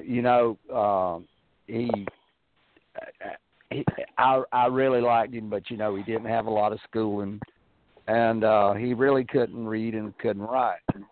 But he had signed. He was signing autographs, and all of a sudden he signed one, Jack Dalton. And that little boy looked up at him. He said, "I thought you were Don Fargo." He said, "Kid, just take it. I ain't got nothing to change it." But he was very entertaining to be around. That's for sure. He was. Listen, I'm gonna tell you something. Y'all got a guest on your show tonight that was very entertaining to be around too. Now, I bet y'all can't guess who it is. Make a guess. Ain't before. Ben Masters. Amen, brother. Amen. It's 28 and a half years ago that fella was in my wedding, and don't be telling on myself now. He's held it against me ever since. And if he'd have been just a little bit better at what he was doing, I might not have would have made it to that wedding. I mean, but I think we sort of woke up late, didn't we, Ben? A little bit, yeah. Yeah, we've known each other a long time. Yeah. Take some Tylenol that day. My wife been putting up with me 61 years. It's do what now? And she's been trying to get away from you for 62 of those 61. Yeah. Did you just say your wife's known you for 61 years? We've been married to her. You've been married to her for 61 years. Yes, sir. Is that right? All right, yes, I want to ask you a question, and I mean you can't hit me over a phone, so I'm not. If you get mad, you could be calmed down by the time you get to Dothan. Was that really and truthfully your wife you showed me a picture of down there in Mobile the other day? Yeah, I think it was. He thinks Charlie? It was. What do you mean you think it was? Huh? Yeah, the bathing suit. Yes, sir, that's my wife. I mean, what I don't understand is I've never been able to keep a picture in my billfold for over 2 years that it didn't get faded, tore up, or whatever. How many of them pictures have you got? Because how old was that picture? She already had 3 children on that. And so my youngest kid now is 52. Great, Dave. Boy, I tell you what, her and my wife must be kin. I know it's my wife. She just comes to the door. She said, "I still look like that." Yeah, but you don't, Charlie. But Charlie, your wife and my wife must be kin because they ain't figured out. Sir. Yeah, but they ain't figured out that either one of them hadn't figured out they made a mistake yet. I know it. Mine won't admit it. Not to me, she won't. Well, hey, I got Mike. I got a thing I want to tell y'all about Jerry Stubbs, and I'm gonna get off of here, okay? All right. You know Steve Lawler, right? Oh yeah. All right. Yep. One night. So you talking about the current Steve the Brawler Lawler, not Steve Kyle? Right, Steve the Brawler Lawler. We used to tag team a lot together. Well, one night, me and Steve were going to wrestle Mr. Olympia and Ronnie Garvin.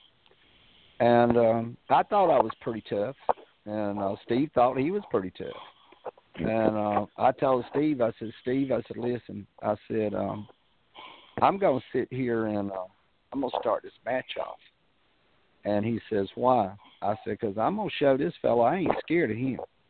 And I'm talking about Ronnie Garvin. Bubba, let me tell you something.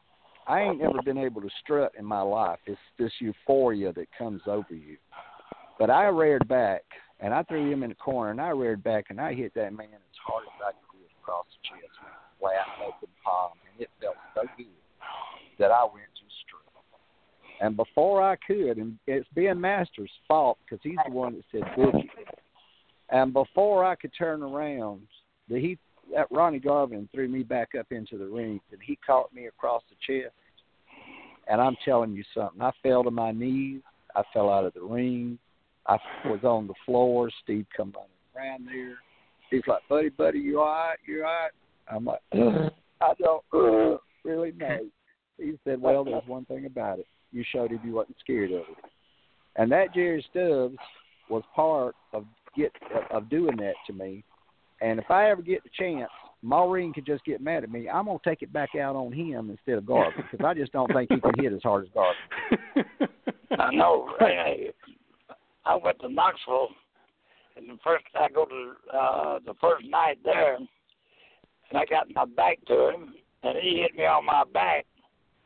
This in the dressing room. He'd like to kill me. I went to the ground, man, when he hit me on the back. I'm telling you, that man could hit now. And you never knew what Jerry was over there telling him on top of it. And then you never knew what Ben was setting up somewhere going to get you killed. Poor old guys having their heads split wide open with chairs and whatnot. But Mike, May the 13th, they're going to see wrestling. They're not going to see showmanship. They're not going to see karate. It's not a trapeze artist act. They're going to see wrestling. They're going to see some of the guys that made wrestling what it was. And we invite everybody to come out. And we got Charlie will be there.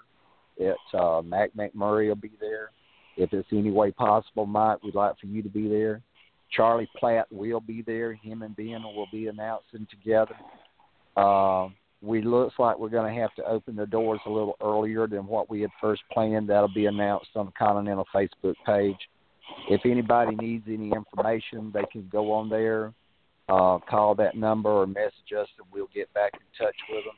I appreciate y'all letting us come on tonight and talk about it. Oh, no problem. I appreciate you guys. You and Ben, I thank both of you for what you do to keep the business as we knew it alive. You know, we can't keep it alive forever, but you know, we're going to go out fighting. Well, I'm going to be truthful with you on this. If it wasn't for Ben, my hands would be tied and I couldn't do this stuff. He is a major player, a major part of this, and he makes a lot of it happen. And Ben, I just want you to know I appreciate it. Do what, Charlie? Are you going to run Blakely? Yeah, Charlie, we are. They've had a little shake-up in the principal at office and different stuff, but we're trying, and the head coach of the football team, which was the athletic director, but it looks like that we are, but we would rather, if we could, push it back to October the 1st instead of August, give people, after they've gotten their kids in school, time to recoup some of the money they having to spend, let it cool down just a little bit. But we'll know. We'll know before May the 13th. Yeah, when your buddy Mike was on this trip, you know what? I went down there last year. Yeah, I was down there last year. Well, I'm gonna tell you something, and y'all know I'm a little prejudiced in this. My daughter, Michaela, she will be singing at in Dothan. We'll have a color guard. It's gonna be as Donald Trump would say, a great wrestling match. It's gonna be very beautiful.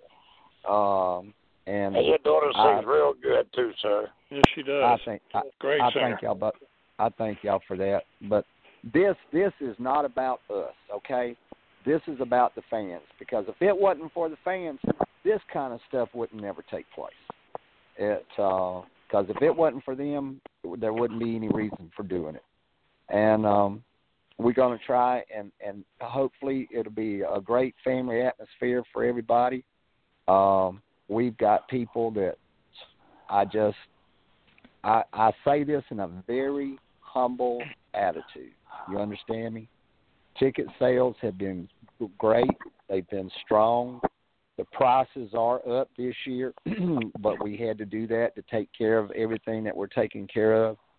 But we're going to try to get, when those fans leave from there, I expect them to be able to look at each other, boy, this was better than the last one, and it was all well worth it.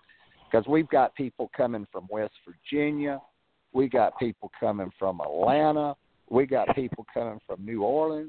at Mobile. And I'm proud. You got somebody coming Montgomery too. We've got some Montgomery and even New Brockton and all these other towns like Crestview and Panama City and Apalachicola. Apalachicola is almost 200 miles from Blakely, Georgia. And we had people coming from Apalachicola because they're not wanting to see sports entertainment. They want to see wrestling. And that's what they wanted to see. And they came and they got what they wanted to see. And I was real pleased when they said, we're very happy, we're glad we came. And this seems to be getting bigger and bigger. And like I said, it couldn't be possible if it wasn't for Ben Masters, and if it wasn't for people like you, Mike, and Charlie, and the people that paved the road for this. It sure makes you wonder what some of these people do sometimes, but we just have to continue on. I hear you. But I do want to say thank y'all. I'm going to get off of here. And if anybody needs any information, if you'll go on that Facebook page, we'll be more than glad to try and get back to you as soon as we can and let you know what you need to know. Sounds good, bud. Thank you a lot. All right. Thank you. Y'all take care. All right. Bye. All right. Bye-bye. Ben, you got anything last minute? What's that? Where's Jay West at? No, he's here. About Dennis Dale, right? Huh? You there, Jay? Yes, I am. Well, I heard you say that since I've been talking. Well, that's you've been talking. When you've got a celebrity legend, Charlie, there's no point in trying to talk. You just listen.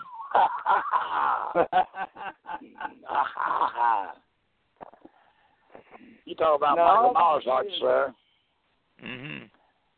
Just like what Dennis said, this is not called Wrestle Fest. This is Fan Fest, and it really is about the fans. And putting something like this together, the only thing you're thinking about is the fans. We all like to see each other, and we enjoy meeting people after we haven't seen them in years, but really, it's about the fans and getting them all together. This big family reunion is all it is. And it's right there in Dothan where so many of the greatest matches took place. It's just there's so many memories. Charlie Smith has a lot of memories with these guys, and I know you do, and all of us. It was just back when wrestling was territorial, Continental was a big deal, and it's just nice to breathe life back into it. Yeah, it's just a shame you guys can't get actually in the farm center. When I was with the circus, when we played Dothan every year, we set up in the parking lot of the farm center, and I got to know the manager of the place pretty well, and I tried to get him to let me go in there, and he said, no, Homeland Security owns it, and they won't let anybody go in there. Yeah, they do, and that's just... My wife thought the wrestler was going to be down there if she wanted to go too, I thought, no, it ain't going to be in that building. It's going to be in another building. She said, damn. Yeah, she wanted to find out where that back door was, Charlie, where you used to hang around with certain young ladies. No, don't say that. You got the right speed, honey, but the wrong yo-yo. Is it true that Charlie Smith used to date Mildred Burke before he met his wife? I think it was Clara Mortensen. I know. Or was it Diamond Leo? I can't remember which one it was. Diamond Leo. Yeah, he used to double date, and with Bobby Simmons and Marie Laveau. Yeah.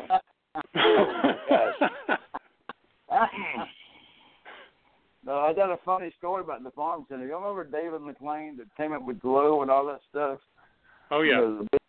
He's still doing WOW in California, but he came down to visit Bambi, Selena Majors, and she was doing a show with us at the farm center, in the farm center. He came in there from California. He walked in there and he said, "You have got to be kidding me. You were having wrestling on a dirt floor." He was like, got that right. He couldn't believe it. He was like so tall. And when he saw how many people showed up, and he's like, this is like redneck heaven right here. Mm-hmm. In the building. That was a great building, though, for wrestling. Really The atmosphere in that place was so good. Back in the old days when Rocky McGuire was the promoter over on that end. That was Charlie Smith's twin, Rocky McGuire. I don't know which one was the biggest con man. Rocky, he was all right, sir. He took care of me. Rocky was a prince of a guy. I love Rocky to death, but I didn't believe a word he said, just like I don't with you. I beg your pardon.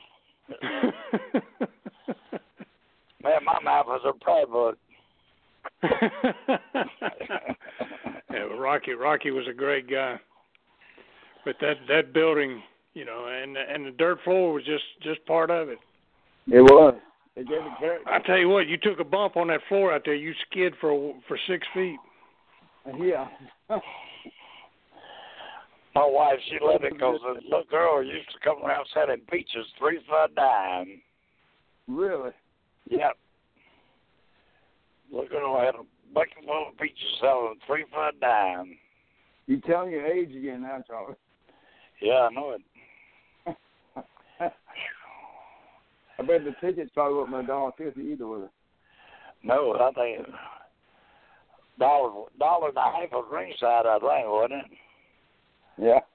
At one point, yeah, I think before Lee shut down, it was like $3 ringside, $1.50 reserved, and 75 cents for general admission.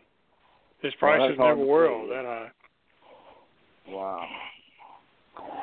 But they had some classic matches in that building. Oh. Yes, sir. Wallace to talk. I went in there one Friday. Walked in, I had shorts on, and I go in the dressing room, and sat in there, and here come what was this guy's name? Run for sheriff down there. Dick Dunn. He come walking in the dressing room. He said, "Man, Charlie Smith performed a miracle tonight." I said, "What kind of shit is he doing now?" He said, they come in the building with their shorts on. He said, "We had a man been coming to wrestling matches for 20 years in a wheelchair." He said he got up out of that chair and offered it to me. It's the first time that man ever been out of a wheelchair. See my skinny legs. I was going to say, do you have a note tied around them like a homing pigeon? Yeah. That's funny. Well, I love that Dothan, though. You know it. It's a great town. A lot of history. It is. It's like you said earlier. That was a great territory to work. I mean, if you think about not only the short drives, but you're right there at the beach for half of the stuff. You know, so and you're at the ocean. Yeah, I used to go up at Walmart, not Walmart, but what's that other store now? Costco? Yeah. Who? Costco? No.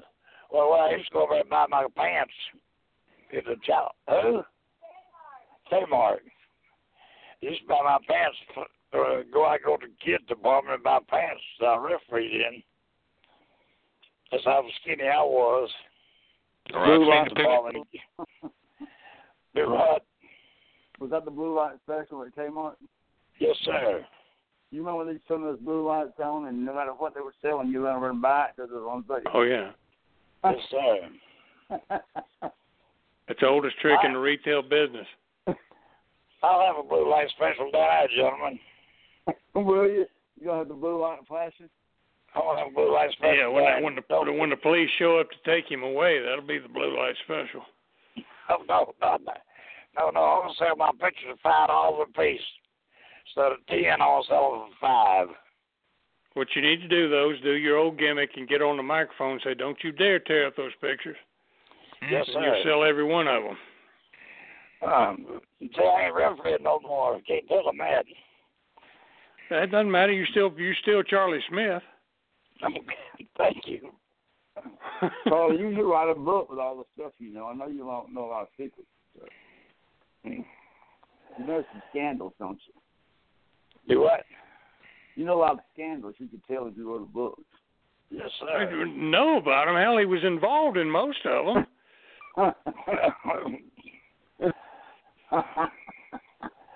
Thank you, sir.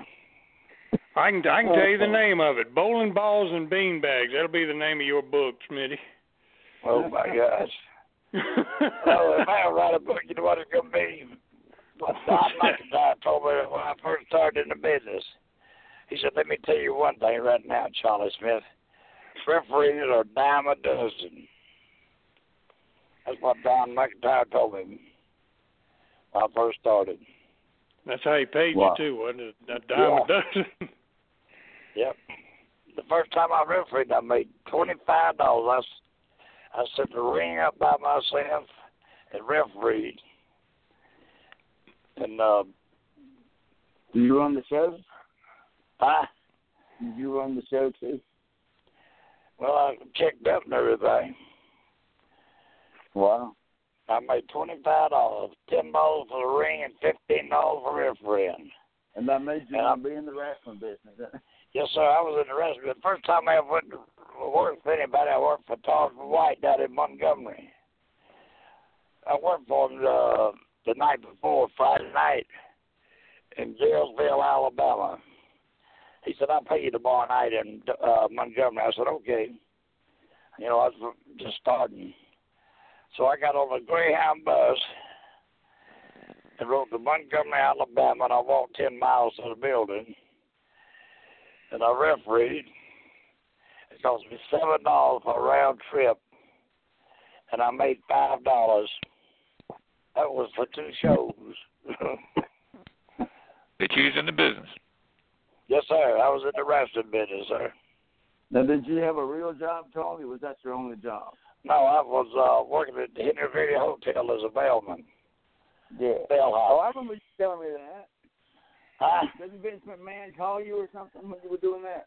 Oh, I did. I worked for Vince when he first came to Georgia, when he first took over Channel 17.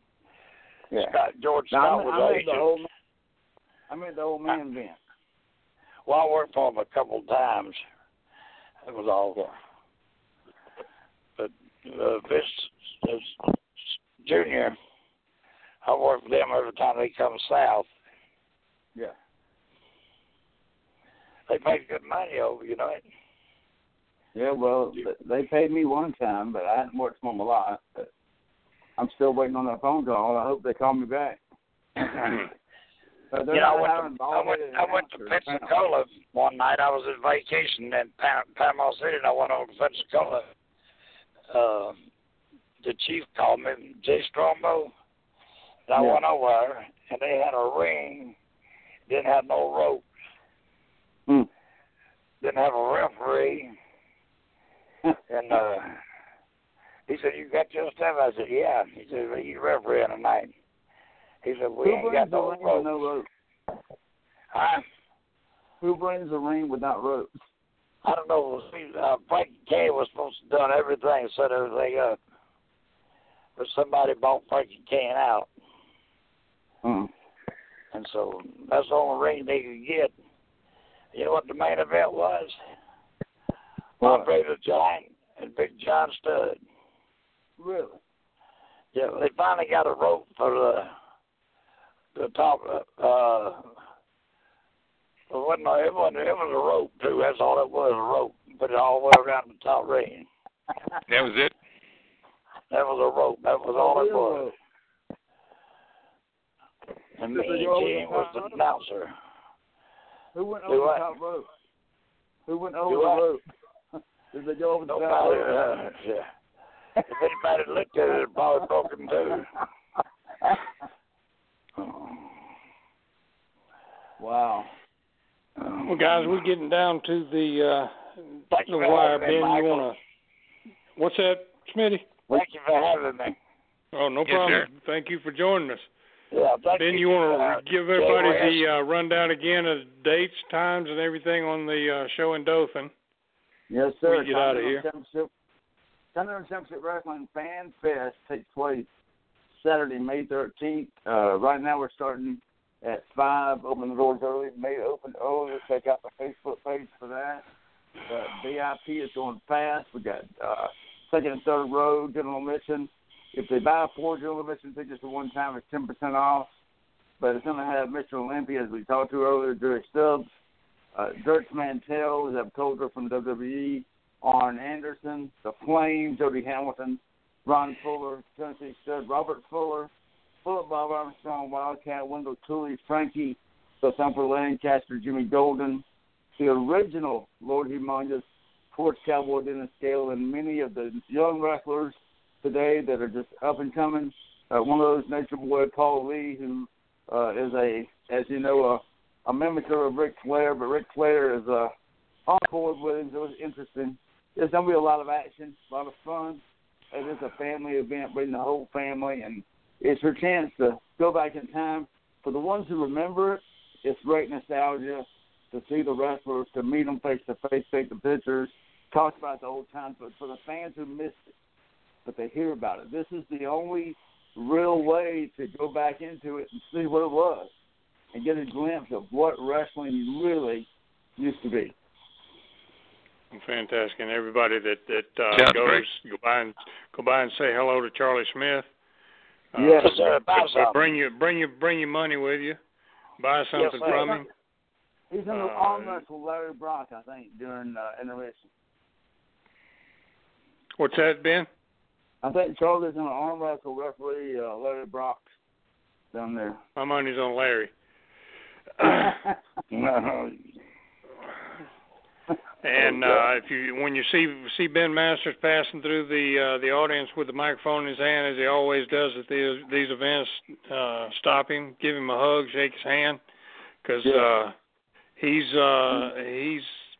as much a part of the wrestling business as the rest of us have ever been, and has done a hell of a lot to keep our business alive, and be commended on this. And thank you. And you leave yourself out when you name all those legends down there, Ben. Well, you know, I appreciate your name needs to be in there with them.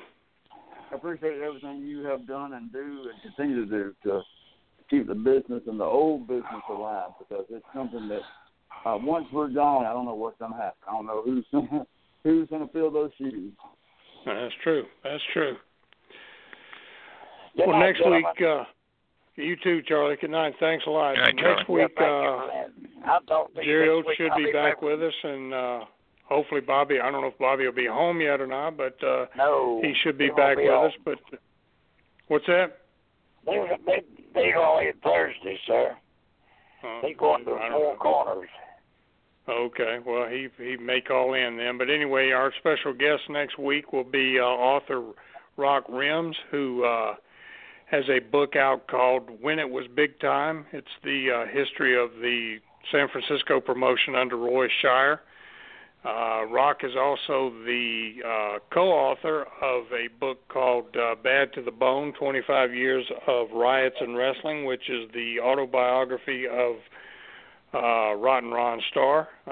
Rock helped Ron write that book, and so Rock will be our guest next week, and it should be a great show. So thank you, Ben. Thanks, Jerry Stubbs. Thank you, Charlie Smith. Thank you, Jay West. Thank you, Bobby Simmons. And we'll get together next week, and we'll do this one more time. Good night, everybody.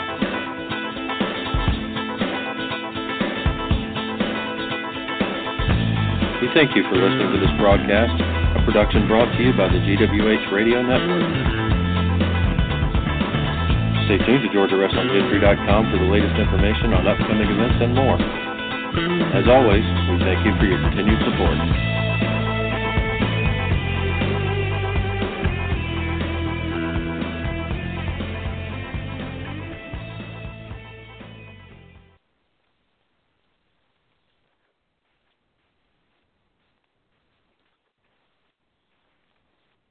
Hello, it is Ryan, and we could all use an extra bright spot in our day, couldn't we? Just to make up for things like sitting in traffic, doing the dishes, counting your steps, you know, all the mundane stuff. That is why I'm such a big fan of Chumba Casino. Chumba Casino has all your favorite social casino-style games that you can play for free anytime, anywhere with daily bonuses. That should brighten your day a little. Actually, a lot. So sign up now at ChumbaCasino.com. That's ChumbaCasino.com. No purchase necessary. VGW Group. Void where prohibited by law. See terms and conditions. 18+.